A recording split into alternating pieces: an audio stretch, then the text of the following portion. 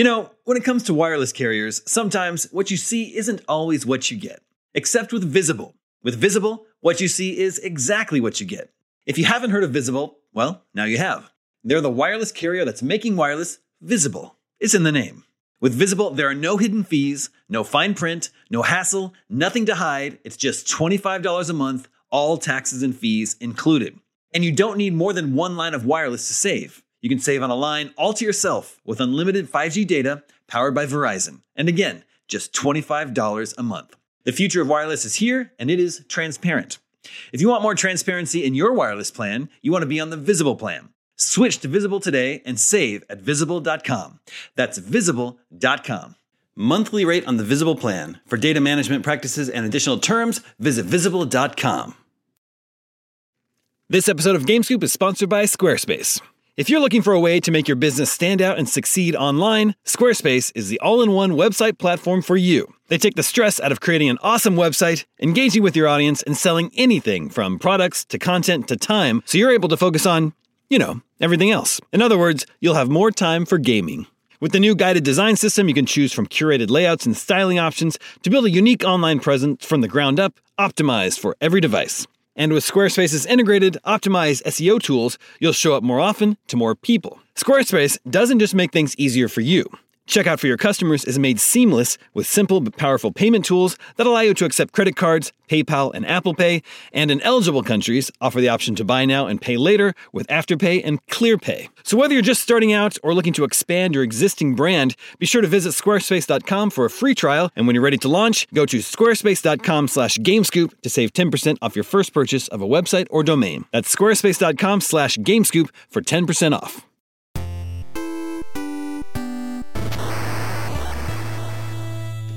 What's up, everybody? Welcome to IGN GameScoop. I'm your host, Damon Hatfield, and joining me this week are Sam Claiborne. I salute you, Damon. Saluted back at you. Justin Davis is here. Oop. And Seth Macy is here, who can show us how a salute's really done. Ooh, very sharp, very sharp. Mm-hmm. At ease, soldier. We got a great show for this week. We got shows from both Nintendo and Sony we can share highlights from. And I definitely want to get Justin and Seth's thoughts on Starfield, which we talked about a lot last week, but these two gentlemen were not in attendance. But first, let's begin with the Nintendo Direct this week. Seth, while we've got you here, I saw mixed reactions to the Direct this week. Some people thought it was lame, and some people thought there were just a lot of fun-looking games that actually got release dates. So how'd you feel about the Nintendo Direct this week? Yeah, I thought it was full of a lot of fun-looking games that actually have release dates. Was it lame? There was probably a little hint of lameness there. But it was also very cute games that look wonderful, and it's also very much a Direct at the end of the Nintendo Switch's life cycle. So, yeah. I wonder what it tells us about the Nintendo Switch's life cycle, because we get, got release dates into 2024, and then Luigi's Mansion 2 HD, they said summer. Yeah. So it's the Switch 2, whatever it's called. It's not coming out in the first half of 2024. No, that's what I've talked about this on Scoop before. Is my head canon is totally that the Switch 2 was maybe either originally or they were flirting with it coming out in the spring, and then something's happened over the last 4 or 5 months. And they're like, nah, it's coming out in the fall instead. And so then they had to we got a year to fill, and they're rummaging around in the closet, and they're like, oh yeah, Paper Mario, that feels like what's going on here to me, which. I thought the Direct was lame. I mean, I really like Paper Mario 1,000 Year Door. Nintendo for years has been really careful about doling out. They didn't want the Switch to get a reputation as a remake and port console, right? So it's like they'd give us a couple of them a year, and now they're just like, nah, screw it. Just port everything over. Who cares? Yeah, we've got... they've had such a great year already, with Fire Emblem Engage, Tears of the Kingdom, Pikmin 4, Super Mario Bros. Wonder is coming up. I'm willing to forgive them for all the remasters and remakes. I mean, it's another way to play super fun games that look great. Yeah. No DK64 remaster, but that's okay. I'll look past that. Oh god! No, but we are getting a remake of Mario vs. Donkey Kong, which is that's awesome a great game. It's a really, really fun game. It's so random though. Yeah. Totally. Well, yeah, it is random, but I'm not going to complain about its existence. I raise an eyebrow at its $50 price tag, because this is a Game Boy Advance game. If you're going to build a game from the ground up, I'm just surprised they're like, here's what Mario versus Donkey Kong, 100 new puzzles. Like, just do new ones. Like, it's just funny to port the old puzzles. Now, believe me, I've forgotten them in 22 years or whatever, so it's going to be fine. But like, I do wish there were new ones, and I like this. I prefer this to the minis. Yeah, this precedes the minis. This kind of follows. It's very much like Donkey Kong 94. It's a puzzle platformer. It has Donkey Kong music in it. It has some Donkey Kong music in it. Yeah, except this time you're not just like making it to the end of the level. You have to collect like 3 toys in each level, I think. But it's a great game. That's always how it is in Donkey Kong. Good pixel art. It's no longer pixel art. That's what I think. That Peach left on the construction site: her purse, her hat, and something else. Yeah, parasol, right? Parasol. She's, the game is expensive, and I think it's uglier than the original. Like, I don't like. Look. I really like Paper Mario. I really like Mario vs. Donkey Kong. Like, these are great games. If you never played them, like, happy to have new takes on them on the Switch. But it definitely feels like Nintendo just biding their time. Like, it's padding out their release calendar. Yeah, and a lot of these also like. It's super great fun games. It's not like they're just throwing garbage at us. Mario Trash Collection or something, or Mario Takes a Nap. Teacher's typing. They threw a Contra game in there somewhere. What's it called? Contra Operation Galuga, not Operation Galaga. Operation Galuga. It's a memorable name. Yeah, because you drive around in a Model T and you fight aliens. And it looks like a remake of the first game with some extra stuff and some new stuff. And it's by the company that's Well, so speaking of Contra 4, right? Speaking of abandoning pixel art for something that looks uglier. Yeah, 100% agree. It's not too bad though. I mean, it looks like Bionic Rearmed. But it's from WayForward, which has done great pixel artwork in the past. That's they did point, they did it with Contra in the past. They did Contra 4 on the DS. Contra 4 ruled. Yeah, and it looked great. So I don't know. And then WayForward is the same studio that did this year's Advance 4's 1 and 2 Boot Camp, which we also had issues with the look. So I don't. Yes. I'm just not on board with their current art department, I guess. Konami makes games though. It's crazy. Well, they don't make them themselves. I don't have. Yeah, I did. Yes, that's true. They're somebody from another studio drops by the office, and then they get a copy of the logo that they glue onto the box, and then they send it out. Yeah. Yeah. And then speaking of boxes, a lot of these games that we got release dates for and we can pre-order now do not have boxes. They're digital only. Mario vs. Donkey Kong, Princess Peach Showtime are both digital only games. I wonder if that has anything to do with what the spinning of the wheels that Justin was referring Princess to. Peach Showtime looks insane. It looks looks awesome. It does look really cool. That was a pleasant surprise for me. The last game that starred Princess Peach was actually a really embarrassing low point for Nintendo. I think it's like the very first time they've had Peach starring in her own game, and all of her powers were emotion based. Like she gets sad and then has a power, and then gets angry and has a power. And I'm like, guys, this is not good. But this is such a clever sort of just the stage play nature of it and all the different costumes that Peach gets to wear. Like this game, it was the bright spot of the Direct for me, for sure. They call them transformations. She gets these different outfits and gets new abilities, but it seems like there's just maybe one outfit per level. Right. Yeah. It's like scenarios. It's almost like a bunch of different mini games, like Kirby Superstar or something. It's very but so it's not like it's all stuck together. It's not like she has these different transformations and the player gets to, play the game the way they want to. It's just that there's like a different mechanic for every level, it seems like. Right. Yeah, that's what it seems like. It's so cute. Like, it's just so charming. Like, I really like it. And it seems like, and who knows how much that we're watching. If you're watching Scoop, you're watching the B-roll that Nintendo showed right now. Like, it's hard to know how much of this was just a very carefully crafted presentation for the Direct, but the gameplay seems really different in each world. Like, it's a hack and slash in one world, and you're sort of solving mysteries and puzzles in another world. And so I hope that that's actually true, and like it feels kind of meaningfully different level to level. It was great. I really like the martial arts transformation. The cool to see puppet Peach doing martial arts. Yeah, it's also the direct sequel to Super Mario Brothers 3, which is another stage play based Super Mario Brothers. Right, I was going to say that too. How if I had a nickel every time Nintendo had done that, I'd have 10 cents. But that's still a lot. Like, it's weird that it's happened twice.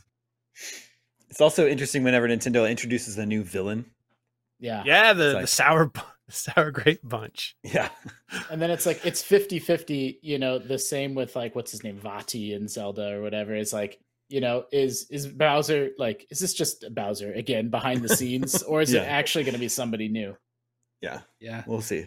Princess Sometimes Peach they introduce a Showtime character that you're like, this isn't even that great of a character, like Nabbit. And now Nabbit's in every single game, like like Yoshi level of recognition. It makes no sense. I mean, I think Nintendo makes the best video games in the world. I think they're the best video game developer, but they still do this weird, inexplicable stuff sometimes. Of like, no one's asking for Nabbit, you know, but he's still, you know, oh, there he is. He's back. Sound off in the comments, Nabbit heads. We want to hear from you. Princess Peach Showtime is out March 22nd. It's digital only and it's $60. Mario vs. Donkey Kong is out. What is it? The 16th of February, I believe. That's digital only. It's $50. Then another very cool and welcome surprise for me was the original Tomb Raider trilogy reviews. Yeah. And these are coming to everything, not just Nintendo Switch. But I haven't played these games since they were originally released. I think it'll be cool to revisit them. They are very clunky, but it sounds like they've redone the whole control scheme and included a bunch of quality of life improvements, including camera lock on and added achievements and all that. So I totally look forward to playing these games again. Yeah, I've never played any of them. Oh, really? Yeah, I've only played the PlayStation demo disc Tomb Raider first level, and I was like, when I was, a teenager, I was like, this is so much worse than Mario 64. I will never play this game. No way. Just games are wonderful. I never played the third one. I played the first and the second one. There's one part of this trailer that they show. They did compare them. They show Lara Croft like doing a dive into a pool, and in the real game, you do that dive, but you miss whatever you're trying to, and so you break your neck a lot of times. So she does this beautiful swan dive, like just into a cliff. Yeah.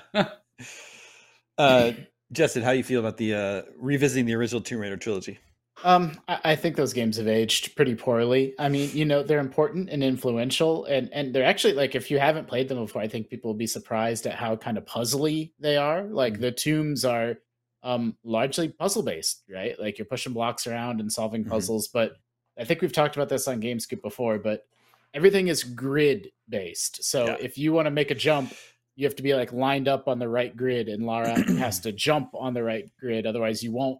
It doesn't have that modern sense of like you make a leap and then your character is kind of sucked onto whatever they're trying to grab onto. Like, you'll just fall and die. And so I don't think, like, I like the games at the time. I don't think they're worth revisiting and going back to. I really liked them at the time as well. I do, and I am looking forward to revisiting them. But you're right, like they're very rigid. And when Lara's making her jumps and leaps, there's no wiggle room. Like, you have to get the timing of her steps absolutely perfect, or you're just going to miss. I can't remember if it's 2 or 3. I don't think the first one had it, but Exploring Croft Manor. Mm-hmm. That was in 2. Yeah. And it's the first time maybe ever, like Mario 64 and if it was Tomb Raider 2, like a hub world in games, like a home that you can go back to and explore and like peel back parts of over time. Like, it's such a strong part of the game. And like, if I were to revisit it for nostalgia's sake, that's what I would be in it for. I have very good memories. This was a college game for me, the original Tomb Raider. And in my dorm, Hashinger Hall at the University of Kansas, I was the only person that had a PlayStation, at least on my floor. So people would come in and hang out in my room, and we would just take turns, passing the controller around, playing Tomb Raider. If you died, you had to pass the controller. That's awesome. I've got great memories of playing Tomb Raider that way. Nice. Although it is coming from Aspyr. This is the studio that is supposedly making that KOTOR remake. Maybe this is a little bit. That's what's slowing them down. That's what's slowing them down. Tomb Raider 1, 2, and 3 remasters are coming February 14th to everything. And then another one that looked really cool to me is Unicorn Overlord. Yeah. From Vanillaware. That's great. Which they claim is the rebirth of tactical fantasy RPGs. Yeah, bold statement, right? Yeah, exactly. It's so funny. It looks so good. Obviously, Vanillaware is known for their art style. This game looks great, and it gives me vibes of both Tactics Ogre and even Shining Force a little bit in the way that when you actually attack someone, the camera zooms in on the action. Cool. This looks awesome. Yeah. Who's with me? Yeah, I'm with you 100%. I'm loving just the art style. My only problem is every time I play like a tactical or strategy RPG, I like lose interest pretty quickly because I prefer turn-based traditional JRPGs. But like, yeah, it looks so beautiful and it's so fun. And during the direct yesterday, during our live watch party, like Pear was like freaking out the whole time. Yeah, well, because he loves Tactics Ogre. Yes, he was really excited. Sam, that is what it looks like. Yeah. No, that's it. Just like the Tactics Ogre is the comparison, right? Cool. Yeah. Sam, you don't usually like tactics games unless they have the words fire or emblem in the title. I don't like card games. I've not played a lot of tactics games. Game. I know, that's what I'm saying, but I'm just specifying that I don't like card games. But like I like tactics games. I like Fire Emblem. I've never played Final Fantasy Tactics, but it looks so fun and cool. And that Metal Slug Tactics games looks great too. I would play any of this. That ever Triangle comes Strategy looked good too. Yeah. This looks better than Triangle Strategy to me. I mean, I know there's different types of tactical RPGs, but and one's a turn-based, right? And this one's not. But I played Ogre Battle for the Super Nintendo, and I was like, this game's really fun. Like, I couldn't believe how cool it was set up and how neat it was, and to be on the 16-bit system too. Like, it's impressive. It's ugly, but it's fun.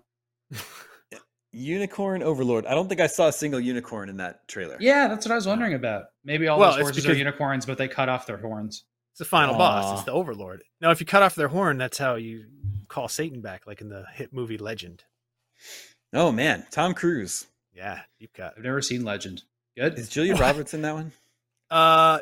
No. Isn't there like a fairy character? Yes, and I'm completely blanking on who it is. It's a crazy good fantasy 80s movie. Super cheeseball. Love it. Cool. Has the best like devil. And who it's Tim Curry is the devil? Tim Curry is like the devil. And he sounds great. You guys are selling me hard on this. That's like Tim Curry as the devil is the only thing I can actually remember about that movie. I remember very young Tom Cruise as well. I got to look up who that plays the fairy in that movie. Unicorn Overlord is out March 8th. That we covered Contra. I think I'll probably stick to Blazing Chrome, which is a more recent Contra-like that has great pixel art. Those were the highlights to me. Any other highlights from the Nintendo Direct for anyone? Man, I've already forgot it was yesterday. I've already forgotten. It the one that our audience was really excited about was Paper Mario: The 1,000-Year Door. I've just never played that game. It is the best Paper Mario game. Okay. But it's just tough to get. Like, again, if you haven't played it before, it's awesome. Like, enjoy it, play it, you'll love it. But like, I still have the GameCube game. Like, I don't need this. Is it better than Super Paper Mario in your opinion? Oh yeah. I don't think that's like a controversial take. I think I've never played it, but everyone says that this is the best one. So I'm really 1,000-Year Door is really funny, and it's and kind of like there's these two strains of Mario RPGs. There's Mario and Luigi, which tends to be a little bit more zany and gaga and just out there, and then Paper Mario normally kind of plays it more straight.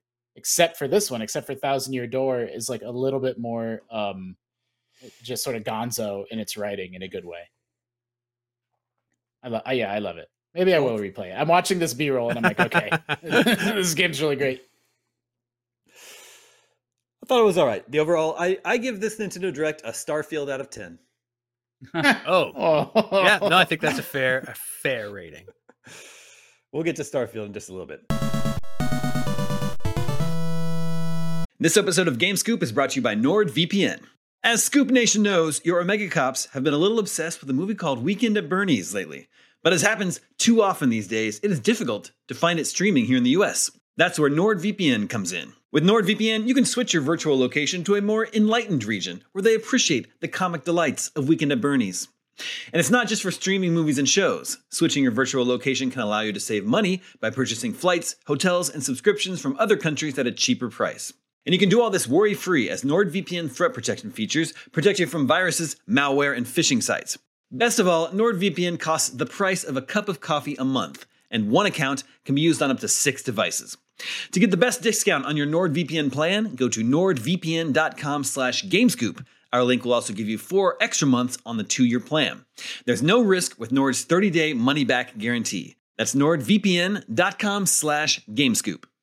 1 in 5 Americans has learn a new language on their bucket list, or life backlog, if you will. If that's you, make 2024 the year you finally check it off the list with Babbel. Upgrade your personal skill set in 2024 with Babbel, the science-backed language learning app that actually works. Babbel's quick 10-minute lessons are handcrafted by over 200 language experts to help you start speaking a new language in as little as 3 weeks. Its tips and tools are approachable, accessible, rooted in real-life situations, and deliver with conversation-based teaching so you're ready to practice what you've learned in the real world. I have a trip to Mexico coming up, so I've been using Babbel to brush up on my Spanish. The courses are short and sweet, so I can do one whenever I have a few minutes to spare. And the words and phrases it teaches you are designed for practical, real-world use, like ordering at a restaurant or asking for directions. Babbel can even provide you feedback on your pronunciation with its speech recognition tech. And it's not just for Spanish. Babbel includes 14 different language courses, each backed by a 20-day money-back guarantee. Here's a special limited-time deal for Scoop Nation. Right now, get up to 60% off your Babbel subscription, only for our listeners, at babbel.com/gamescoop. Get up to 60% off at babbel.com/gamescoop, spelled BABBEL.com/gamescoop. Rules and restrictions may apply. Another day is here, and you're ready for it. What to wear? Check. Breakfast, lunch, and dinner? Check. Planning for what's next and how to save for it? That's where Bank of America can help. For your financial to-dos, Bank of America has experts ready to help get you closer to your goals. Get started at one of our local financial centers or 24/7 in our mobile banking app. Find a location near you at bankofamerica.com/talktous. What would you like the power to do? Mobile banking requires downloading the app and is only available for select devices. Message and data rates may apply. Bank of America NA, member FDIC.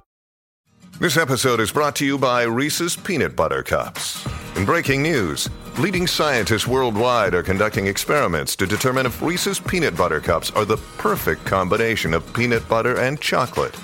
However, it appears the study was inconclusive, as the scientists couldn't help but eat all the Reese's. Because when you want something sweet, you can't do better than Reese's. Find Reese's now at a store near you.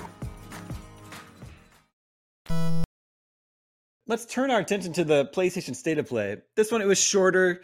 Actually, there was definitely more that I wanted to play coming out of the Nintendo Direct than the PlayStation State of Play. But Sam, Resident Evil 4 is getting the Separate Ways little expansion. I love it. I'm so excited because Separate Ways is already super cool it's like on the GameCube disc as like an extra thing, or maybe it was Wii. I can't remember. It was an extra thing you could play. Was it Wii only? I don't think it was on the GameCube original. I think it was PlayStation 2. Yeah. Well, but then they poured it to Wii where I played. I never played the PS2 version, but I definitely played Separate Ways, and the Ada missions are like really neat. Like a lot of it's on the island, which is like cool. But like Resident Evil 4 is like the remake is so different. So they must have like really padded this out and stretched it in a good way, like they did with Resident Evil 4. So I think it could be longer than Resident Evil 3 remake, basically, like the way that these things come about. It's super cool that they're doing it. So excited.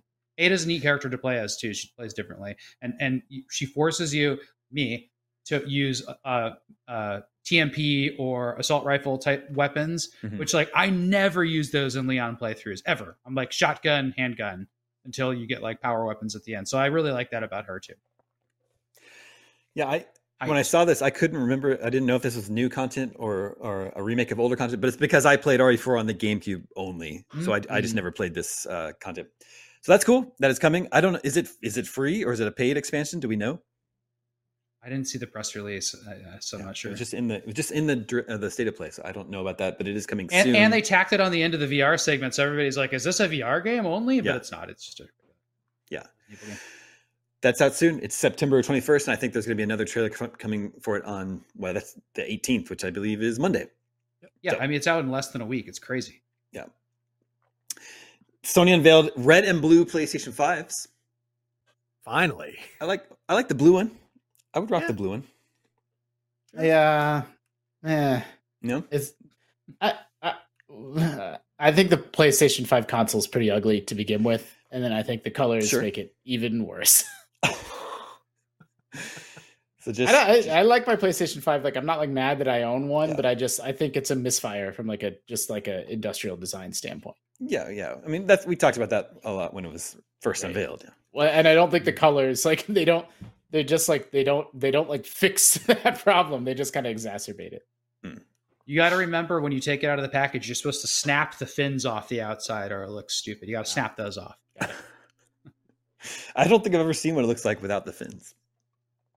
Well, it would take some snapping. And we got a release date for Final Fantasy VII Rebirth. That was kind of like the biggest thing out of there. And it's coming soonish, February 29th. That's how I learned that next year's leap year. I was the same. I was like, funny. Leap year's coming up. Yeah, that's my most anticipated game at this point. Well, I gotta say, this trailer is what finally got me really excited about it. They showed a lot of gameplay, it showed a lot of combat, and I'm like, oh, okay, now I'm on board. I've been a little bit. Did you see the details they released about how it has like 100 hours if you want to be a completionist, and it has a huge open world and stuff? Like, this game's gonna rule. Yeah. I love all the stuff with Sephiroth that we're seeing there, and then, I mean, they Square Enix was very upfront. They, this being the middle part of the trilogy, they said it ends with the thing happening. Oh, right? What a way to end it. It's a 3-month exclusive on the PS5, which I think is interesting. Like it says it's coming to other stuff on, I think, May 29th. Yeah, which isn't very long, but which I assume it would just be PC. Well, and Sam and I were talking about this briefly yesterday. Like the original remake, Sam, you're saying, so that was a PlayStation exclusive. Until it came to PC then it came to later. To PC, but then so this is coming. The sequel. Is it coming to Xbox? Like, do we know? I don't even know what's been announced there exactly. I mean, I don't think they'd bring the sequel without bringing the first one to Xbox. Right. So I'm interested in digging into that a little bit more. I think we were just talking about this in our team Slack today. Like the Final Fantasy VII remake. I don't know that I want to spoil it for people, but it does something so interesting from a narrative standpoint that really caught me off guard and surprised me that it just completely won me over on I don't think this game needs a remake. And then when I found out what the remake was doing with the story and the narrative, it just now I couldn't be more excited to dig into the sequel. This is your most anticipated game right now, Sam? I was trying to think of one that I'm looking forward to more. I mean, we haven't seen any of Metroid Prime. There's no, Zeldas or 3D Marios on the horizon. This game looks fantastic. It just looks so good. I cannot wait to have a Final Fantasy RPG that makes sense for me. I played a little bit of 16 and it didn't work for me the same way that 7 did, even though there's a lot of similarities. I like the remake of 7. I just think it's a really, really cool world, and it's very Final Fantasy feeling. It's goofy at times, and there's chocobos. One of the characters, a cat riding a Moogle bear or something. It's just crazy. Mm-hmm. Well, it's funny you should mention Final Fantasy 16 because since that game's launch, Square Enix has lost nearly $2 billion in value. Shares in the company have plummeted nearly 30% since Final Fantasy 16 came out on June 22nd. And we know we know that it sold 3 million copies right at launch. But even that sparked debate about whether it had met Square Enix's, internal sales targets. IGN sources familiar with the performance of Final Fantasy 16 have confirmed that sales have slowed considerably since launch, but that the game was not yet considered a disaster. And a new report from Bloomberg paints a bleak picture of Square Enix, which reported a sharp profit decline in August. Analysts told the publication that Final Fantasy 16 failed to make up for the poor performance of previous Square Enix flops, such as Marvel's Avengers and Forspoken, and mobile games that were shut down soon after launch. So maybe it sounds like Final Fantasy 16 did well considering it's an exclusive on one platform, but maybe not quite as well as Square Enix had hoped. And they were also hoping that it would sort of offset what they had lost with Forspoken and Marvel's Avengers. Yeah, Marvel's Avengers on sale for $3.39 today. Huh. No way. Yeah, $3.39. Yeah, there's the sale might have expired. It was the PC codes of it. Yeah, $3.39. Isn't that kind of mean though? Because even for that, they're gonna turn off the servers probably in 5 weeks or something. That's why it's so cheap now. That's 5 weeks worth of play right there. Yeah. They shouldn't make these big flops. They put a bunch of money in if they don't want to make their money back. They should just make games that are hits instead. Yeah, exactly. I mean, games that sell lots of copies. Is my a company that size can weather Final Fantasy 16 underperforming. It's bad news. It's very bad news for them, right? They want to hit, but once you start to have 2 or 3 flops in a row, that's when it's kind of guys, we need a big one. But obviously, Final Fantasy 7 remake is going to be gigantic. Oh yeah. Yeah, that would be gigantic for sure. They can make a Chrono Trigger sequel and make $60 million in 1 week. I don't know what they're taking. If you could just play, let us play Chrono Trigger. That's $2 billion right there. Just Chrono Trigger. Put it out and do nothing with it. Or just Parasite Eve. What about that one? What about that one? What are some other Square Enix games that anybody would play? Dino Crisis. People would lose their minds if there was a new Dino Crisis. Not Square Enix, but that's Capcom. I'm sorry. Capcom. I was about to shout, but they should make it anyway. They'd make a lot of money. Yeah, there you go. They should make it. I mean, like, the disclaimer, I don't know what I'm talking about when it comes to the stock market, but it feels very like Zelda's a big hit, buy Nintendo stock, or like Final Fantasy 16 bomb, sell Square Enix stock. And I'm like, that seems like a little bit of like a myopic view of like, I did read some investor commentary on Square Enix, and it was a little bit less about like Final Fantasy 16 underperforming and a little bit more focused on like, this company has to figure out how to make games in like a modern context. Like, it feels really, really hard for Square Enix. Like, it just feels like a struggle for them to release things. Like, Final Fantasy 15 took like a decade to make, and it's like, they need to just adopt, Unreal Engine or some other engine and just tamp down on this sort of protracted development cycles, and that, like, again, with the caveat that I'm not an expert, like, that really could sink the company if they can't like streamline their production. They have like a crazy popular MMO. It's like kind of, like usually that's just the thing that prints money so you can put out anything else. It's just kind of crazy how big the company is not to be making the money that they want. But they also put a lot of money into these games that were like probably identifiable flops from the start. So, that's a problem, right? I think that Square Enix is also like a company that could easily be purchased by a bigger company right now. This puts them in a really precarious spot because it makes them less valuable and easier to acquire, perhaps, with a few less stock share value. Also makes them a really good investment target, right? Because if you invest in this company now when it's really cheap and they get purchased, and you get a payout. So it's a pretty interesting story from that perspective. But I wouldn't bet against Square Enix. They own some of the most important franchises in the history of video games. Yeah. If Kingdom Google, Hearts. Make a Kingdom Hearts game once a year. Google claims that Square Enix's market cap is $4.25 billion right now. Ooh. Which it's crazy after Activision gets acquired. It's like I hear the number $4 billion and my thought is like, that doesn't seem like that much. It could be gobbled up by anybody. Yeah, Microsoft paid a guy that much money for his game, Minecraft. Yeah. Oh my God. Well, if you guys want to pool your savings accounts and purchase Square Enix, let me know. I'm in. Yeah, I want Bahamut Lagoon to come to the United States. Yes. Is that actually a Squaresoft game? It is. It's a Super Famicom game. It's a tactical RPG. It's very charming. It's wonderful. I'll have to check that out. Who do we think had the better show this week, Nintendo or Sony? That's a rude question, Damon. Is it?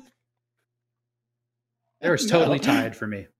Or maybe they're both just fine. You know what? And if you include the Spider-Man stuff that we had on IGN today, then I think it's an even Steven split. Yeah. There's another look at Spider-Man, and we've got a big preview of Spider-Man today. It seems like the big push towards the release of Spider-Man is now finally starting, and things are really the hype is starting to really build for that game. That game is going to be huge. It is. Watch Destin's preview too. He like really shows how the Venom switches happen and stuff. It's like it just looks exactly like that's like my ideal Spider-Man game from 1992. Hell yeah! It's like so fun to see. I kind of like wish that they didn't change up the character. I like that they include Miles Morales, but the basic Venom Spider-Man changes, like I'm not super into those, but I think they'll handle them really well. Like I don't distrust the company that's making this game to write a cool story. Yeah. I mean, it's interesting that it's a sequel to, the original Spider-Man and the standalone, I don't know what we call Miles Morales. I almost called it standalone DLC, whatever it is, like the sort of premium side story, and like pulling that back into the main game and making it a sequel to both, I think is really cool. Man, I give the edge to Sony overall for their presentation, only because I thought Spider-Man, like, it's coming out in a couple months. It looks incredible. I think I'm skeptical that it's going to be better than Baldur's Gate or Zelda when it comes to the Game of the Year hunt, but I think it's a credible candidate to be nominated. Like, I think, Insomniac, like, they're just going from strength to strength, and their output is that high and that good these days. I've talked about this a little bit on Scoop before. Like 5 years ago when Spider-Man came out, every game was Spider-Man, right? These open world games with icons on the map and combat scenarios and non-combat scenarios. And like, it's kind of gone away a little. Like, it's gone out of fashion a little bit, where like, there's actually not that many games, at least this holiday, that look and feel like that kind of like open world, go around a map and do stuff. It's not nearly as crowded as it used to be. And so you kind of need to be in the right mood for that kind of game. But I definitely am. Like, I think it looks so fun. That looks great. And speaking of previews, we also put up a positive preview of Assassin's Creed Mirage this week. Yeah. Mm-hmm. And I want to point out that I actually played a couple hours of that game this week as well for an upcoming Let's Play. Oh, nice. And I had a lot of fun. So I'm looking forward to that game. Oh, yeah. Oh, that's so cool. Good news.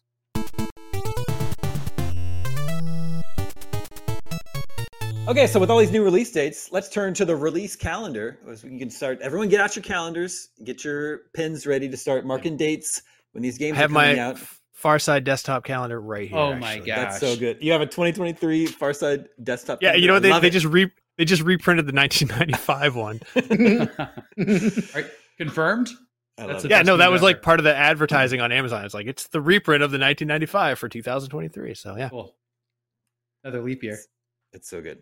On January 18th, we get Prince of Persia: The Lost Crown, which was also in the Nintendo Direct this week, but I mainly focused on stuff that was new announcements.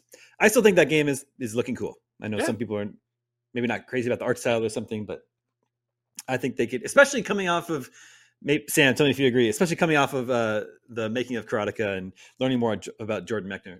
I'm excited to play a new Prince of Persia. I think it's the only Metroidvania really out this fall, right? So like, why not? This is January. Yeah. Oh, it's January? I thought it was coming out this fall. Okay, well. January 18th for that. January 26th, A Day of Kings is Tekken 8. And then going into February 2nd is Persona 3 Reloaded and Suicide Squad Kill the Justice League. Remember, at some point, Warner Brothers is going to have to start promoting that game again. And that will be a lot of fun. Is it gonna come out? Is it finally going to come out? We will see. It'd be canceled. Could also be moved to the fall with a giant single player mode that's just Batman, that you just play as Batman in a Gotham City. Suicide Squad Kill the Justice League starring Batman. February 8th is Helldivers 2 from Sony. It's just not my kind of game. That was also in the State of Play, but can't. If Batman had to kill the Justice League, it would be an amazing game. That would be an amazing game. Also, there's a comic out right now, the Justice League meet Godzilla and King Kong. So can we just make that game? Yeah, hell yeah. Cool. Yeah. Wow. That's insane.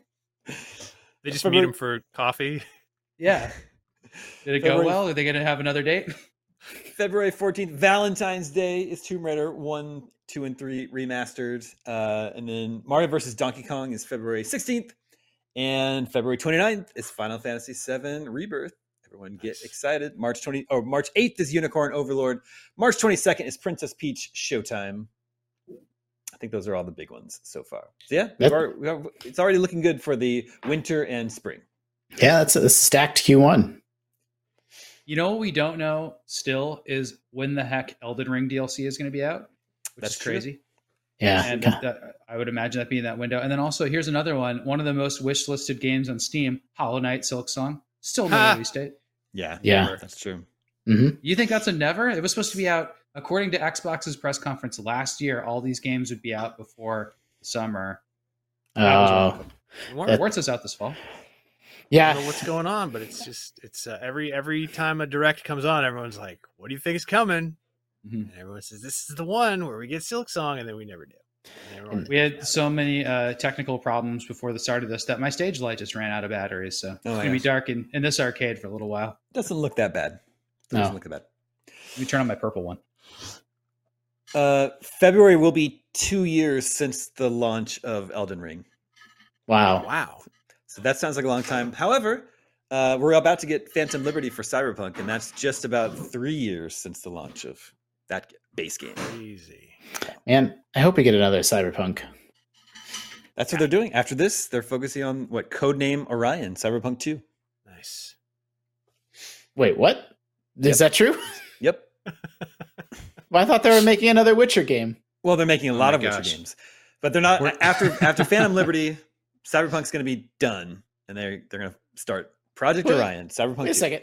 You're just casually dropping bombs on me that they're like, oh yeah, we're making another one. Is that a thing? It came with earlier this year. They shared their roadmap for everything that they have in the pipeline. And there's like 5 Witcher games and Project Orion. Cyberpunk. I didn't know that. Yep. That's so cool. That's such good news. I know. It's only 10 years away. I'm glad I made your day. Yeah, I'm reading the IGN article about it. There it is. Oh, apparently we talked about it on GameScoop, October 10th, 2022. Think how far we'll all be into paying off mortgages by the time that game's out. It's so exciting to think about it that way. Yeah.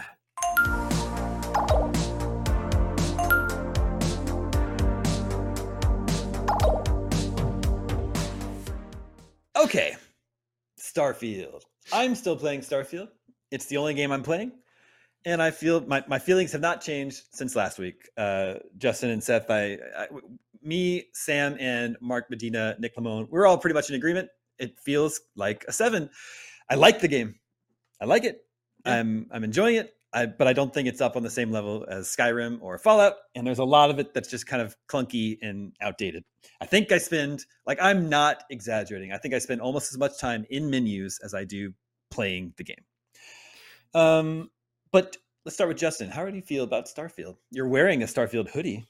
I am. So yeah, I do have. Busted. I do have Where a Starfield can people buy hoodie those? Oh, I'm glad you asked, Seth. You can buy this at the IGN store. So if you go to store.ign.com, we do have Starfield merch available now. Cool. No, and I do really like this hoodie too. I agree. I think the game is a 7. It's maybe one of the only video games in my life that I literally fell asleep playing. Come on. I was doing the Ryujin questline, which is like this version's game of the Thieves Guild, and it's actually pretty well done. It's all about like corporate espionage and backstabbing in the corporate world, which is a good fit for Thieves Guild type stuff. But it's a non-combat quest path, right? And I fell asleep turning in some mission and doing some dialogue tree. I actually think I am done with Starfield. But Justin, you're a source of actual good side quests. You've been finding good side quests for us. We need you to keep playing. No, I mean the thing with these Bethesda games is they're not really games that are meant to be beaten and completed. They're games where you play it until you have your fill of it, and the game will continue giving you more and more and more if you want to play more and more. But then eventually you just decide, nah, I'm good. I've had enough. And I'm at 30 some hours, and I think that I've had my fill of Starfield. You might be able to beat it real quick, though. Yeah, that's why I'd recommend beating it. You can just zip right to the end. Yeah, I may just mainline the main quest, and I think I probably only have about 2-3 hours left, if I were to guess. Mm-hmm. I don't think it's bad. I think it's good. I don't think it's exceptional. I think that Bethesda has been making steadily worse and worse games since maybe kind of forever. Maybe since Morrowind. It's it's Oblivion was a small step down, and then I actually, maybe this makes me a casual, but I think actually Skyrim is probably my favorite Bethesda game. But I think I agree. Yeah, Skyrim rules. I mean, the sort of hip choice is Morrowind, but for me, Skyrim is the one that really sticks with me. But then Fallout 4 was a step down. Fallout 76 was a step down. I would call Star. Never mind. I guess. Let me stop rambling. To bring this back around to a point, the game has some of the best verisimilitude I've ever played in a video game, where everything feels like it exists in the world, and you have these realistic conversations with everybody. I land on a planet, and it's here's what we do here. We used to make mining equipment, and now we make this, and these corporations are moving in. The lore of the world feels so good and feels so thought out, but it's just not interesting. I'm just not meeting interesting people and doing interesting things. I agree. The moment where I'm I think I might be done with this game is, again, the Ryujin questline. You can have a kind of long conversation with the secretary of that office, and it's do you like working here? And she's yeah, it's okay. And then it's do you like living in the city of Neon? This there's a lot of vice and crime here. And she's no. But why? Why is that dialogue in the game? Why? Yes, it makes it more realistic. And yes, everyone in the world that has a name you can talk to and learn a little bit about them. But it's pointless. It's pointless, and it's not very interesting. And it's a waste of my time. So are 115 planets. Yeah, and so that's where I think that the game, I think that Bethesda's stuck in a little bit of a rock and a hard place where They want to have this huge world that has 1 billion people to talk to, but like it would be exhausting if every single one of them was kooky and had something crazy and wild going on with their life. Like they need to just be normal people. But then it's just boring. Like talking to these people is boring. Yeah, I agree that just the stories that you encounter in general are just not as interesting as Fallout or Starfield. I want to be meeting like weird aliens and stuff. Like, I know. I think it was a disappointment that there are no sentient aliens in it. It just makes it feel like bargain bin Mass Effect. And once again, I like the game. I'm enjoying it. I also think it's not as open as it should be. Like there's a side quest where you get a quest from this like slimy corporate CEO. And I go off and do it for him, and I come back, and he's like, "Yeah, like thanks. I broke the law, so he's not going to pay me. But he's going to be like, what are you going to do? You know, you're going to complain that I didn't pay you for this illegal job." So this guy's a slime bag. So I just pulled out my gun and I shot him in the head. I was immediately attacked by guards, but that guy didn't die. You can't kill him. He just bends over for a few moments and then gets back up, and he's fine. Like you can't kill. Whoa, weird. Why won't the game Why is the game have those restrictions set in place? Oh, that's so strange. I mean, he's got an invisible wall, but only in his forehead. Yeah. I think that Baldur's Gate 3 runs absolute laps around Skyrim and around Starfield, and I think I would have really, really liked Starfield a lot more if I didn't get a chance to talk about it on Scoop yet, because we had so much other stuff going on. Like I'm obsessed with Baldur's Gate 3, and I think it might be like the best role playing game ever made. Like I can't stop thinking about it, and I think it makes Starfield look worse in comparison because it railroads you. Like they couldn't have more opposite philosophies of like Baldur's Gate 3 respects your choice and responds to it no matter what you try to do. Like you want to be evil, or you want to be evil and then betray the evil guys, or do you just want to ignore? Like you can just ignore stuff. Like no, I'm not going to talk to either of you. Like there's a dozen different ways to do everything, and there's unique dialogue for it, and the game respects your play state and your journal updates. Like it doesn't tell you go here, go do this. It just, your journal just says, you know, here's a situation for you to resolve. Like go figure it out. And like my heart sunk when I started Starfield, and then you know you join Constellation immediately with no, like you cannot play the game unless you do that. I think the opening is written so lazily. We talked about this last week, Justin, but you're just a miner. And so, and they just send you to get this artifact. Like just any person could go in and get this ancient alien artifact. All right. Well, then that guy shows up and he's like, here, take my ship. It's like, it's so lazy. Yeah. Yeah. The game gets better. The game gets better as it goes. I will say that. I mean, I agree with that. I'm about 20 hours in now, and I think I like it more and more as I play it, but I still stand by my belief that the game should just be super fun right from the beginning. Seth, what do you think? Starfield. I really love it a lot, actually. I like it probably more than anybody else. Wow.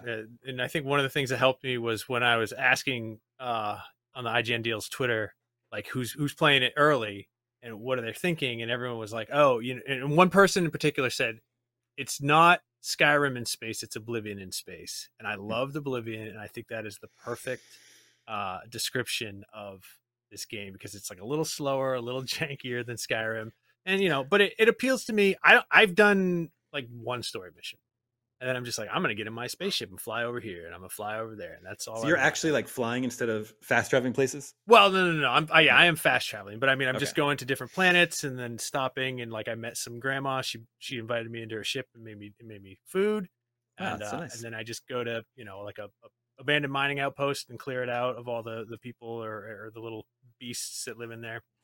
So I haven't actually done anything in the story past like the first things that you absolutely have to do. And that's just how I play open world games. I like to be distracted. I have no sort of agenda going in. So for me, a person who just can't pay attention very well, I think it's a very great game. That does seem to be kind of a common refrain among the people that really like Starfield. They tend to be the people that aren't focusing on the story. They're just like doing other stuff.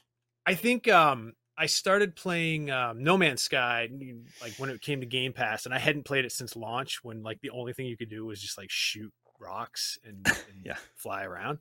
And I I think that's probably more fun to me because there isn't really a story. I'm just sort of making it up as I go along. Like I found like an abandoned freighter one time, and I was like, what happened here? And it just got my imagination charged up. And Starfield does that too, but just to a little bit lesser extent because there is a narrative involved, and there are, tons of like micro narratives, like the side quests, the stories and stuff. But yeah, if you like to just wander around aimlessly and find guns in lockers, it's a great game. I've just stopped like picking up any loot because the encumbrance thing and just dealing with the menus and trying to move stuff around between me and my companion and then trying to get to a store to sell the stuff. It's too much of a nuisance. Plus I have plenty of money just by doing quests anyway. I'm like early in the game and I have so much money. I think I had to bribe somebody and they're like, that'll be 3,000 credits. And I was like, okay, that's easy. I have like 18,000 credits now. I mean, I've got well over 100,000 now. So. Sam, what have you been playing this week?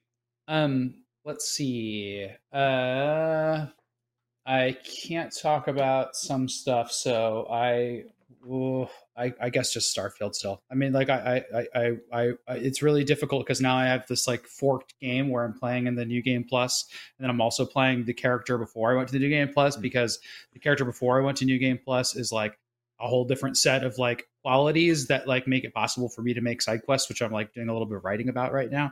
And so like that's just what I've been in. And I don't want to play it though. I'm playing it for work. Can you explain? So like I'm the type of person I don't normally ever. What's that? Yeah, go ahead. No, go for it. I don't normally play New Game Plus modes just because I'm usually just on to the next game.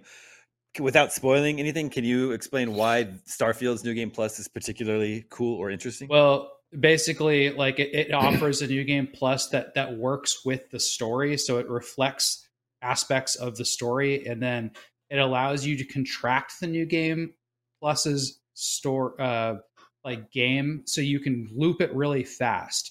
And when you loop it really fast, it can, but doesn't guarantee, bring up permutations in the story that you might not have seen before. That's basically the non-spoiler version of it. Okay. Don't let people tell you that the whole purpose of this game is to get to the New Game Plus and loop the game, and that's what makes it more special than any game on Earth. That is absolute nonsense. I've done it more than you. People that are saying that. And the fact that it's randomized is kind of annoying because like it'd be kind of cool if you're like, whoa, what? The first time I looped this, it was this. And then the second time I was like, oh my gosh, but not how it works. If you want to read how it works, read Simon Cardy's write-up and video on it. However, I am working on a best side quest piece right now, including one that Justin submitted. That's a really cool one. It's interesting, and you can't. Let me. This is an interesting aspect of Starfield that is also, I guess, a bad thing. But I'm just going to say it as if it's not a bad thing. Is that you will absolutely miss a lot of these because a lot of them are like. It's not like you're walking past a character in neon, they shout, then it's on your menu. That is not these. Sometimes it's like you do have to jump into a system and get lucky that system triggers this. And it's not always that system. So I think that's a big problem, right? Because that's not like did you see that castle on the edge of the peninsula in the southern, eastern corner of, The Witcher or Skyrim, whatever. If you go there, there's a really cool ghost story. Like that's a really interesting way to put together a game because people discover it and they talk about it, stuff like this. In this game, you could absolutely play this and never have the thing trigger. That's really cool. So like kind of limits the content that you're seeing. And then I also wanted to make one clarification, and I do like the side quest article. I hope you all check it out.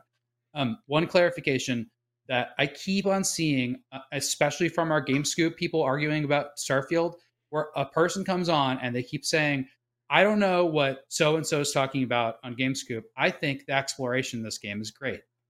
And what we're specifically talking about is that in other Bethesda games, which are really good exploration, they show on a map some mysteries that you can visibly see in the distance, like a weird spire or a building or something. And you're like, well, let me go see what that is. And then it shows up as a little question mark in your map. And then you go there and you know that question mark is going to have a bobblehead or a really powerful weapon in it or like something cool. And then it might have a storyline with it. That is a mode of exploration that did we lose Damon? Oh, man. That's my camera. Okay. Well, I don't know what to do about that. What a cursed episode. I guess you can switch to your laptop, Cam. Yeah, but I don't have another camera. But we are a bit. You know what? We are a bit. All we have left is video game 20 questions. I'm just going to put up a picture of myself. Okay. Cool. Yeah, I don't think we have another option at this moment. We can't see your hands though. I know. I'll take 20 different pictures of my hands. I mean, I think my closing thought on Skyrim is like, I can't believe they cannot. Starfield. I keep doing that. Sorry, Starfield. They cannot in Elder Scrolls 6 do the dialogue where like you get sucked into someone's face and then they stand there like a mannequin and you talk to them. Like they can't do it anymore. Like, the crazy thing is that the facial animation is much, much better, but they still look dead inside because they lock eye contact with you and never break it. Like that's just not how human beings interact. I mean, I'm not trying to like pit gamers against each other, but like coming off of like the game that I played before this for like 80 hours is Baldur's Gate. And that game was fully mocapped. And like, it's a night and day difference. Like it's a new standard that unfortunately, if you're in like the business of making a AAA RPG, that like, that's the standard that you have to meet now. Yeah.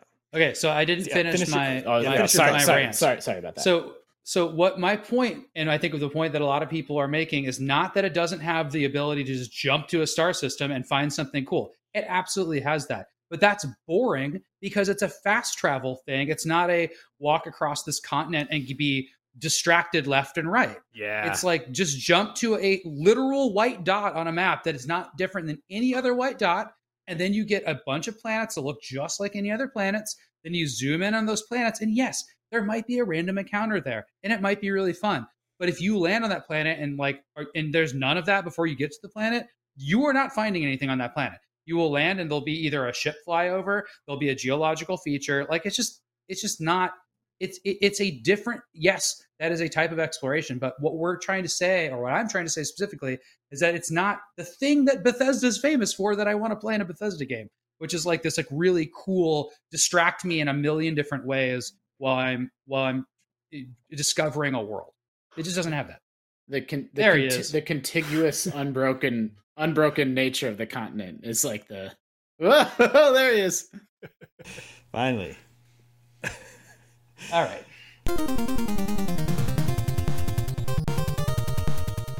That brings us to video game 20 questions. Our suggestion this week comes from Sam from Minnesota. Oh. And Sam has a hint. Sam says, this game will forever be one of my favorite video games. Oh, I thought you were going to redact that. Friends of Sam are just chomping at the bit right now because they already know. The giant head of Damon says, let the questioning begin. I'm leaning hard towards Bust-A-Move 2. What do you guys think? I want Damon's head to be zoomed out a little bit. It's too big. Favorite video games. Did this game come out? I don't like it. That was during the heat wave last summer when I had to shave my head. Such good timing. Comedic timing. Did this game come out in the 70s, 80s, or 90s? No. Okay. Who even likes games after the 90s? It doesn't even make sense. Is this game multi-platform? Yes. Seth, is that F-Zero 1 or 99 or anything in between? That is the OG Super Nintendo F-Zero behind me. Yes. Cool. You found your cable. It was right next to the Super Nintendo. Excellent. That's what a cluttered desk is like for me. That's where my AC adapter was. Yep. Is this a console exclusive? No, we already asked if it was multi-platform. Oh, wait. So multi-platform. Yes. Okay. Cool. Is this was this game made in Japan? No. All right. Western. Is this game available on the Nintendo Switch? Yes. Hey. Oh. Did it come to the Switch after it came to other systems? Yes. And that is 5. Bust-A-Move 2, guys. I think it's Skyrim. Could be. That's what I'm saying, right? That's one of the best. Is this an open world game? Yes.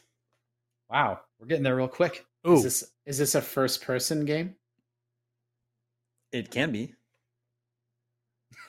Did this game come to Switch within the last year? No. Oh shit! I thought it was Red Dead. I mean, it could be Skyrim. I think it's Skyrim. How does Skyrim switch perspective? I mean, I believe it does. I just don't remember. I think it has a third person mode, but it's not nearly as kind of like supported as like third person in Starfield. It might actually only be mods. I can't even remember. No. There's a third person view. That's what there has been since at least since Oblivion, because that's a good way to know if you're sneaking, other than the eye thing. Funny. Pro tip. I mean, okay. Is this a fantasy role playing game? Yes. Is it made by Bethesda? Yes. That's 10. Oh man. Could have got this in 5, y'all. Yeah, Seth, that would have been like a record. Oh man. You want to do the honors? Is this game Skyrim? Yes, it is. Woo! 11 questions. Yeah. Nicely job. Hell yeah. What? This isn't Skyrim. Look how janky this looks. Yeah. How cool would it be if you landed on a planet in Starfield and then you were just in Skyrim? Yes.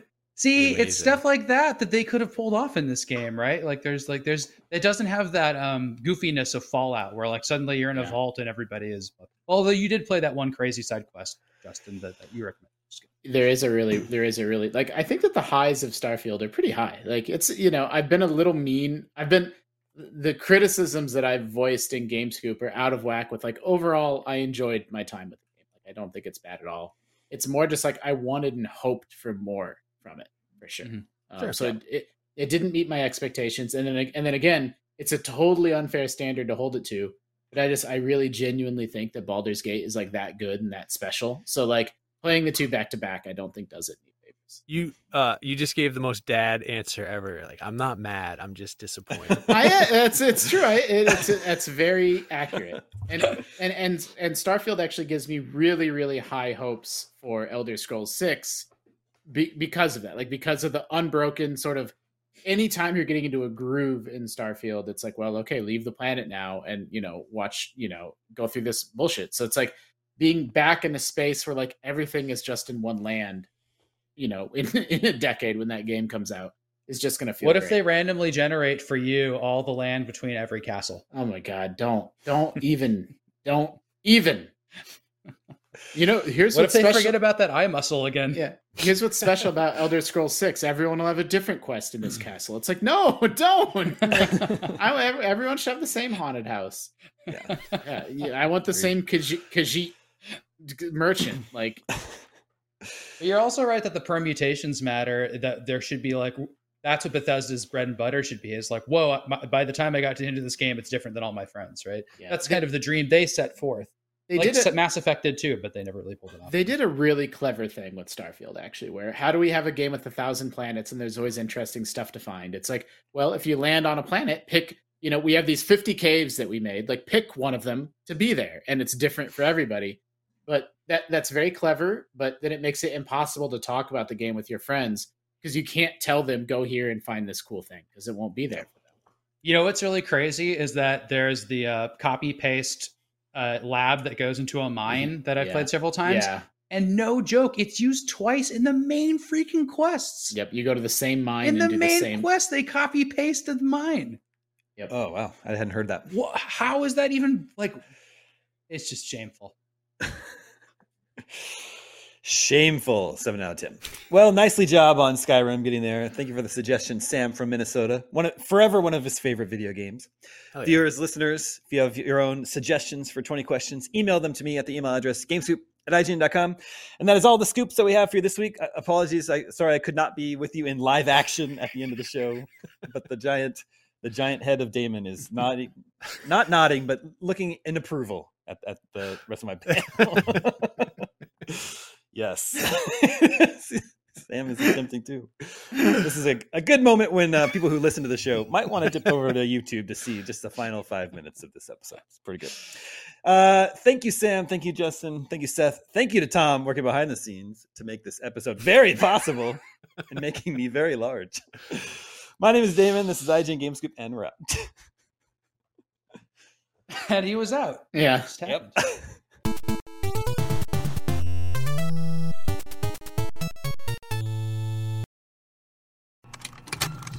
Contained herein are the heresies of Radolf Burntwine, erstwhile monk turned traveling medical investigator. Join me as I uncover the blasphemous truth of a plague-ridden world, that ours is not a loving God, and we are not its favored children. The heresies of Radolf Burntwine, coming January 2nd, wherever podcasts are available.